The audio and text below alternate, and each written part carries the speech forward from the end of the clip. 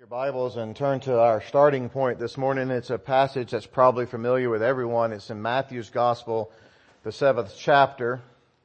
Many of the commands that we've been looking at, these descriptions of a Jesus follower, have come from Matthew. This one is very similar, again from the Sermon on the Mount, chapter 7, verses 13 and 14. Give you a little image. One of the great things about this passage is so well known, and there's lots of images out there. It says, "Enter through the narrow gate, for the gate is wide and the way is broad that leads to destruction. And there are many who enter through it.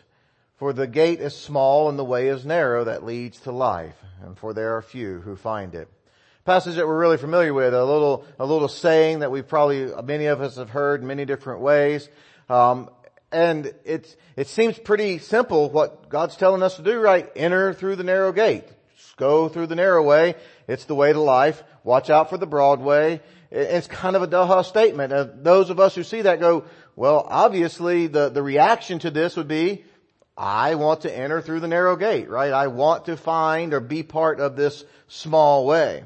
And so given the information that God gives, that Jesus gives in this parable, one way leads to life, one way leads to death, it's really obvious which way you're supposed to pick. The interesting thing about this is to ask this question: why would anyone, least of all most people, take the wide way? It says there, it's few who find the narrow gate, it is many who enter through the wide way. Why is it that it seems that most people, if you realize the end of the road, if you realize one is life and one is destruction, then it seems like it's a simple choice, right? Well, everybody was going to pick the narrow way. And why does Jesus go on and say, well, it's most people find the wide way and few people find this narrow way? Why would anyone choose the wide way if this is the instructions that we're given? And so what I want us to do today is consider a little compare and contrast between the two ways, these two roads and this teaching that Jesus gives us. We're going to look and see, why is it this is the picture that we see? Why is it that so many people are on one way and so few on the way that leads to life? So we're going to compare and contrast the attractions of the wide way compared to the hurdles of the narrow way. And we're going to look at what this is, and maybe at the end of the day, evaluate where we're at, evaluate the difficulty of the path that we're on, and hopefully really have compassion and some understanding about this choice that we face. What's the difference? What's these attractions to the wide way that seem to bring so many people in, and apparently the hurdles of the narrow way that seem to keep people from going that way? Well, the first attraction that we look at is our evil nature. Yes, our evil nature. Most of us, I imagine, if I took a poll here today, or if we entered in conversation and I said, describe yourself to me, most of you might start off with some kind of, well, I'm a pretty good guy. I'm a pretty good gal. I'm not really mean. I'm not wicked. I'm not evil. I have some struggles. I do some things I don't want to do or know that I shouldn't do. But by and large, on the right kind of scale with the right kind of comparison, I'm altogether not all that bad. It's interesting how Jesus phrased that earlier in this same chapter when he's talking about the goodness of God. He's looking at the people and he said, if you who are evil know the good gifts to give to your children, how much more will your Father who's in heaven give good things to those who ask him? He's calling his people. These people are listening to him. I'm sure it won him great favor that day when he looks at you. You guys who are evil know how to do good things. He's pointing out a basic nature that we have since the beginning of time, or since the fall in the Garden of Eden, that we have this evil nature with us. And so the attraction of the broad way is really basically our default setting. That's where we're born. We're born on the wide way. We live on the wide way, and we stay on the wide way just by nature. This is where we start. This is our default setting. The other setting is a new one that we have to get off of this way.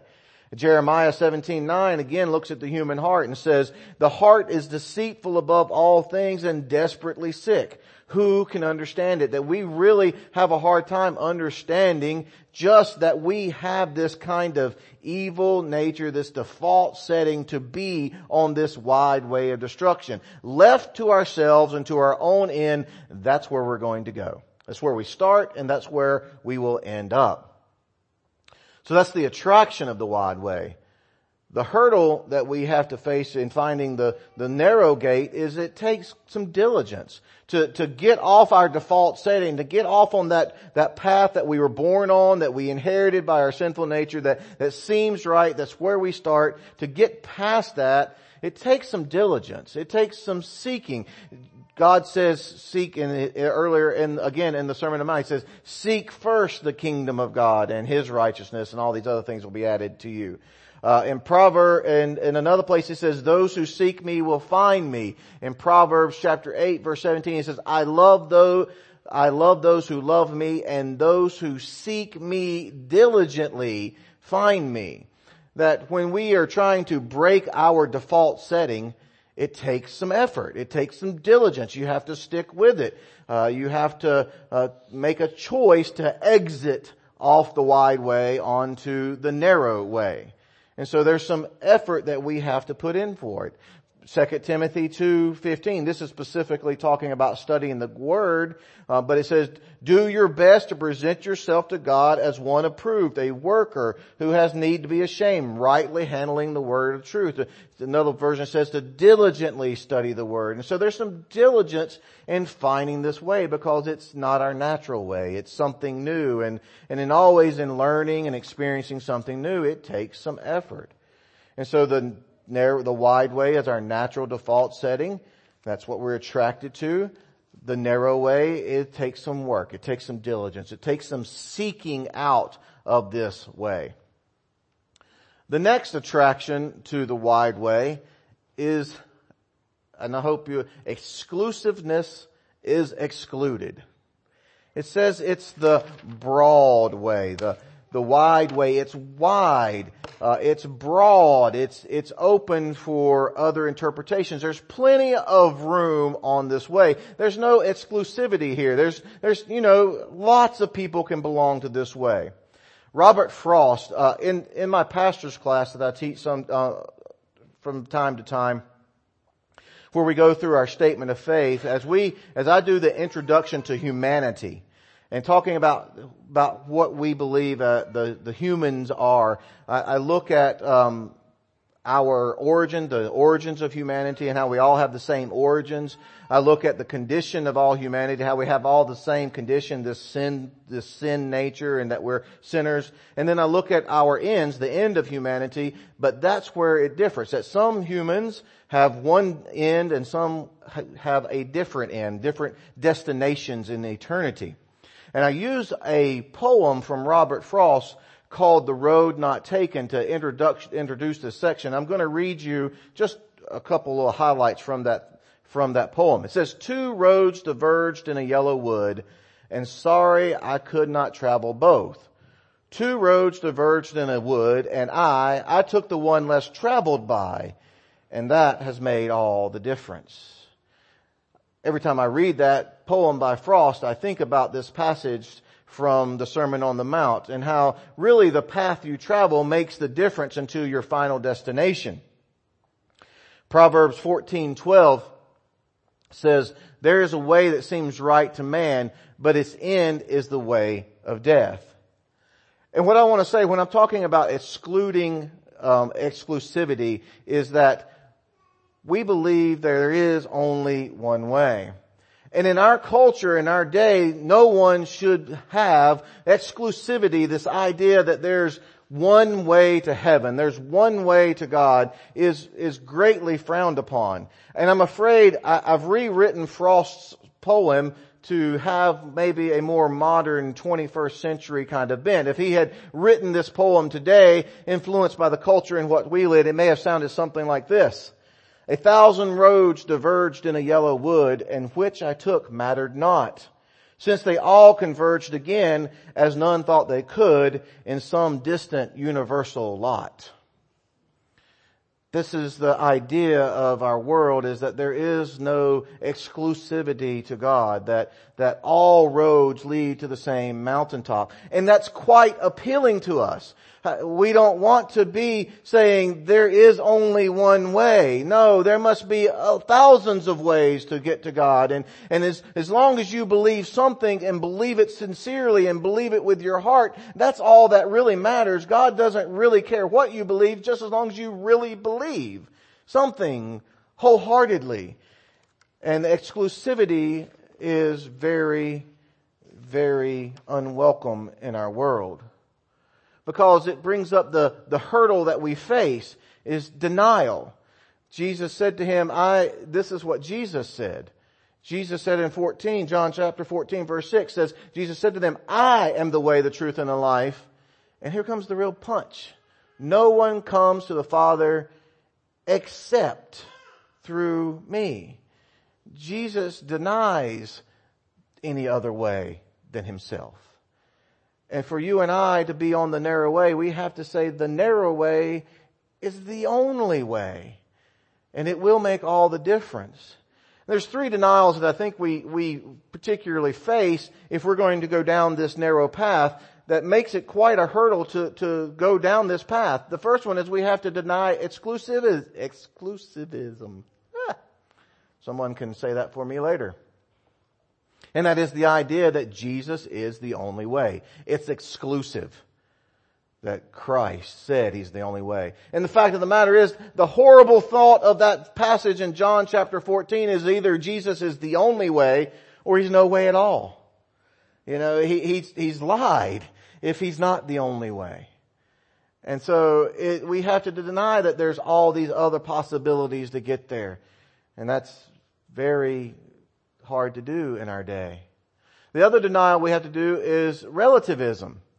That is that all things are relative. There are no absolutes. This is a broad way. And the broad way says, it's wide. You can believe what you want to believe, and I can believe what I want to believe, and you can believe what you want to believe, and everyone gets to choose what their own truth is, and it's relativism. Otherwise, it's narrow, and God gets to pick what is right and what is wrong, and we just say, okay, God said this is right, and He said that's wrong. But the wide way says you can decide what is right and what is wrong. Really, the base denial of inclusivism and relativism is this denial. The denial of selfism. That I don't get to decide what's right, and I don't get to decide which way to go. That God gets to make those decisions. And I have to deny myself. That I can't make up my own absolutes. I can't make up my own truth. I can't make up my own destinations. I can't make up my own self-religion. Meaning I am the God who makes these godly decisions. At the end of the day, it's always a denial of self. And there may not be anything, at least in our day, more offensive to the world than the Christians' exclusiveness. That we believe there's one way. It's through Jesus. That's the only way. He is the one God. He gets to decide right and wrong, and we're beholden to that. I stand here today telling you that this will lead you and I, if you go down the narrow way, to be called things that you don't want to be called. Maybe the friendliest of those is narrow-minded. I used to think that's a hard burden. Don't call me narrow-minded. I'm an enlightened person. I'm an educated. I have a master's degree. I'm in touch with this world. To call me narrow-minded, small-minded is very offensive. And I will tell you quite honestly that I stand here today with a burden on my shoulder and in my heart because I have colleagues, that is other pastors, who think I'm narrow-minded because I believe with all my heart that Jesus is the only way because Jesus said He's the only way. I am narrow-minded. I'm an evangelical. I believe these things. And there are my colleagues who would ridicule me, who have talked bad about me, who would make fun of me for my narrow-mindedness. And it hurts because I want to be included with that wide way that seems so progressive. But I have to stand on this narrow way that calls me this. And I have to convince myself that being called narrow-minded is actually a compliment. Because Jesus said, take the narrow way. And so I'm narrow-minded. Thank you! I didn't realize the insult you meant. God had just flipped it around and made it a compliment. And so if you find yourself being narrow-minded, just make sure it's minded on the narrow way. I like this kind of idea of self-denial. There's lots of cute ones out there. It is the denial of ourself that gets us on the narrow way. How unfortunate the things we'll have to leave behind. Maybe our reputation. Maybe our standing within the community. Maybe our standing within the eyes of other people. There's something that's going to have to be left at the gate as we pass through it. There will be denial. And that's a hurdle to overcome. The third attraction is ease. He says, enter through the narrow gate, for the gate is wide and the way is broad. The phrase there is it's a broad path. It's kind of level and easy. You can bring along what you want to bring. There's no denial. You don't have to leave anything at the gate. It's big and wide. It's just the way of ease. One of the things I found out about humanity is we tend to like the path of least resistance. Right? We just try to take the easy way out. Most of what sparks our inventions and our progressive ideas within the technology world is, how can we make this easier? How can we make this easier? It's all this idea of making ease. We're not unlike other animals. As you know, I occasionally hunt the white-tailed deer. And one of the tactics I use is that deer are just as lazy as people are. They like the easy way too.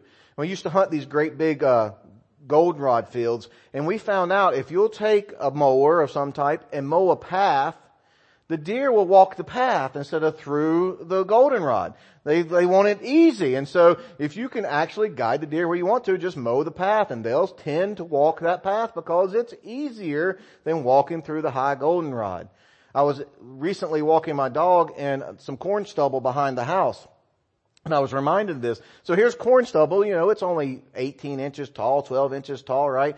And there was this place through the cornfield where one of the grain carts had driven when they picked the corn, when they harvested it. And those tires, the big tires on that grain cart, had mashed down the corn stalks in this particular path. And as I was walking, I got to notice how, as we entered the field, all the deer tracks were on the edge. And as I walked across the field, they all migrated to walk in that track where those tires had mashed down the corn stubble. They all ended up right there. Why? Well, because they didn't have to step over all the other little corn stubbles. It was an easier walk for them. And this is our nature too, to tend to take the easy way. And the fact of the matter is, the broad way is easy. It doesn't put us at odds with the world. It doesn't put us at odds with other people. There's plenty of room for everybody. You don't have to deny yourself. You don't have to be diligent in seeking out a new way. This is your default setting. And so it's just easy. In Psalm 73 verse 12, the psalmist is kind of looking at the world as he sees it, and he's having a struggle with God during this psalm. Because he recognizes that these people who he sees are wicked, these people who ignore God, who don't care about God, this is what he says, behold, these are the wicked, and always at ease, they have increased in wealth. It seems like everything's going their way. Everything is easy for them. And he's like, I'm denying myself for you, and it's difficult. And he's struggling with this apparent ease that the wicked get to live in, and why he must struggle to follow God. And he's questioning himself, how long will this be? And I think the answer for us is probably as long as we stay on the narrow way. It won't always be easy. Because that's what Jesus says, and that's the hurdle we have to overcome, is that the narrow way is difficult. It says, for the gate is small and the way narrow, meaning it's not an easy path to trod. You have to watch your steps. You have to be careful where you step and where you go. Can't carry everything you want to. That there's a narrow passage. It's the idea of some difficultness to that. Jesus realized this with his disciples in John chapter 16 verse 33. He told them similar things. He said, I've said these things to you that in me you may have peace. In the world you will have tribulation, but take heart, I've overcome the world. Jesus recognized that following me, being my disciple, a follower of mine, it's not going to be easy. Actually, it says the world will hate you, and don't worry, they hated me first. In this world you will have tribulation. Following this path is not the easy path through this life. And this is just the truth of the matter. It's a difficult way sometimes. And we depend on God's grace and mercy and aid, and as Miss Jean pointed out, our comforter, the helper, the guide, to be there with us each and every day to face the hurdles and the difficult hurdles that will be before us. Much easier to live the other way. Much more profitable to live the difficult way. The fourth attraction that attracts us so easily to the wide way is everyone else is there. One of the things I believe that you and I have as being image bearers of God, that when God created us in His image, one of those things is this desire and really need for community. That we're made for other people. We need relationships. We want relationships. It's part of who we are and I believe it's in the image bearer because God had relationships within Himself. He lived within community, and he, if you remember at the beginning, He said it's not good for man to be alone. That He recognizes that we need one another, and we have this need. And I think Satan uses that against us. And so we have this bent to be in crowds and in community with other people. And we see everyone going that way, and the thought said, they might be wrong. I just want to be with them and not be different. I'll confess to you today that this struggle may be the number one struggle I've struggled with in my life. From the time I was a child, this being different. I grew up a pastor's son, and I was always looked at differently. I was always thought of differently. And the one thing I didn't want to be was different. And so I worked very, very hard in rebellion to be like everybody else. And I even today feel that being alone, that difference that it takes to go down the narrow way, to be the one that goes against the flow, that sees a different world, to be a great challenge for me. In a sermon, A.W. Tozer wrote a sermon called "The Saint Must Stand Alone." And this is the beginning of that sermon. He said, most of the world's great souls have been lonely. Loneliness seems to be one price the saint must pay for his saintliness. And so how difficult it is for us to say, we want this narrow way where there's few people who find it. How attractive is the way where everybody else is at. And they seem to be having such an easy time of it. And everyone's welcome. And there is no denial. And it is my default setting. And so I think we must comfort ourselves with what Jesus told the disciples at the end of Matthew's gospel. I am with you always, even to the end of the age. And though you and I are walking down this narrow path may be lonely at times, we can rest assured we're never alone. And thank God that we have one another. God does give us brothers and sisters and communities to belong to. And so when we look at each other in this place, we may say, there's a few of us on the narrow road. And I'm not completely alone because I have brothers and sisters who walk with me. The fourth attraction, and just point out my little preacherness, immediate. So you can remember them all. I know it's misspelled. It makes me laugh. The immediateness draws us. that we think short term, that we think about this life. This is the way of default. This is our default setting. This is the way of ease. This is the way everyone else is going. I don't have to deny myself and be exclusive. I can avoid the being narrow-minded. It's an immediate gratification compared to the saints' view of it, which is to delay. To delay for the end. It says, this is the road that leads wide, but seems like the road to life, and it is in the future that we see life coming down the narrow way. Hebrews chapter 11 verse 13 is talking about all these people of faith, those saints who walked alone, many of them. Said, all these people died in faith without having received the things that they were promised. However, they saw them and welcomed them from afar.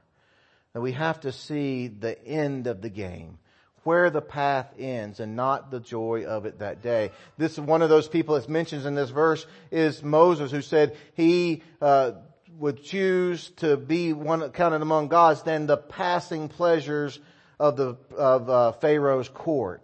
That he realized he could have gone for the immediate pleasure of the day, being there in Pharaoh's court, but he would rather be counted among God's people and letting go of the immediate gratification for that he could see afar off.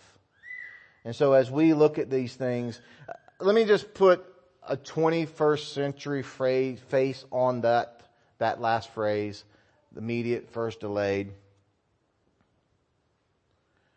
Do you want your best life now?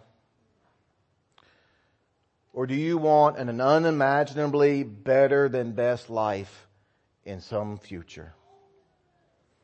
That is the 21st century trappings of this same thought. Have your best life now, or have something much better than best sometime in the future. Because we won't all end up in the same universal lot.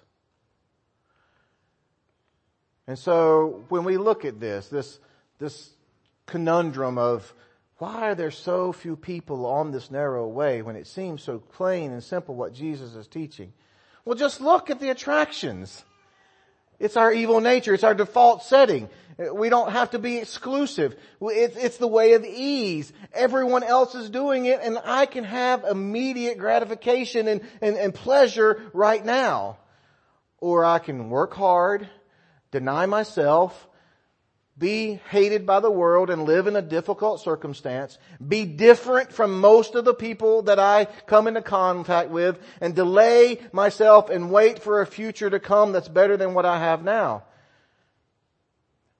Yes, the wide way is attractive, and the narrow way has lots of hurdles. This is the truth. Why there are so many people along that way. And so just let me today to encourage you a couple of things. How to react to this. First, just question yourself. Which road are you on? Which path are you walking? Or have you taken the one that diverged in the yellow wood that was less traveled and let it make all the difference in your world? Or do you find yourself attracted to that wide way of ease? Be thankful if you find yourself on the narrow way. Praise the Lord who brought you there and who helps you and aids you along the way. And if you're on that wide way and say, I think it's time to get off, start your search. Look in diligence. If you need a guide, I will be glad to help you get as far as I've gotten, which is not quite far down that road. But we will help each other down that way. How do you enter that gate? Well, it's by faith. Faith in Christ. And then next week we're going to be talking, at least readdressing that first point, that first attraction and hurdle between our evil nature and our diligence and how that works. And realize it's just an entry by faith in who Jesus is. Second, one of the things I'd like for us to do is have compassion for those who are on the broad way.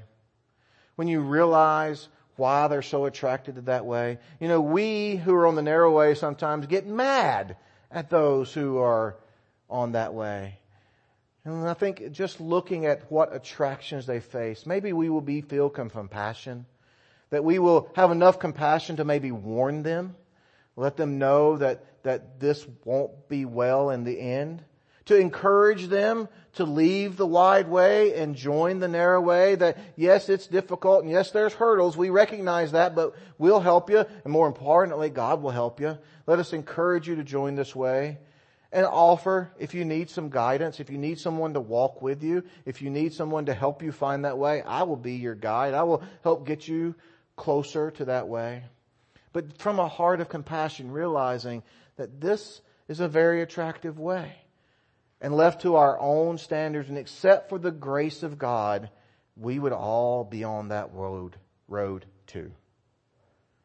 And so thank God for His grace, that He's moved you from the wide way to the narrow way. Be willing to help other people find the same way that leads to life. To bask themselves in the light of Jesus.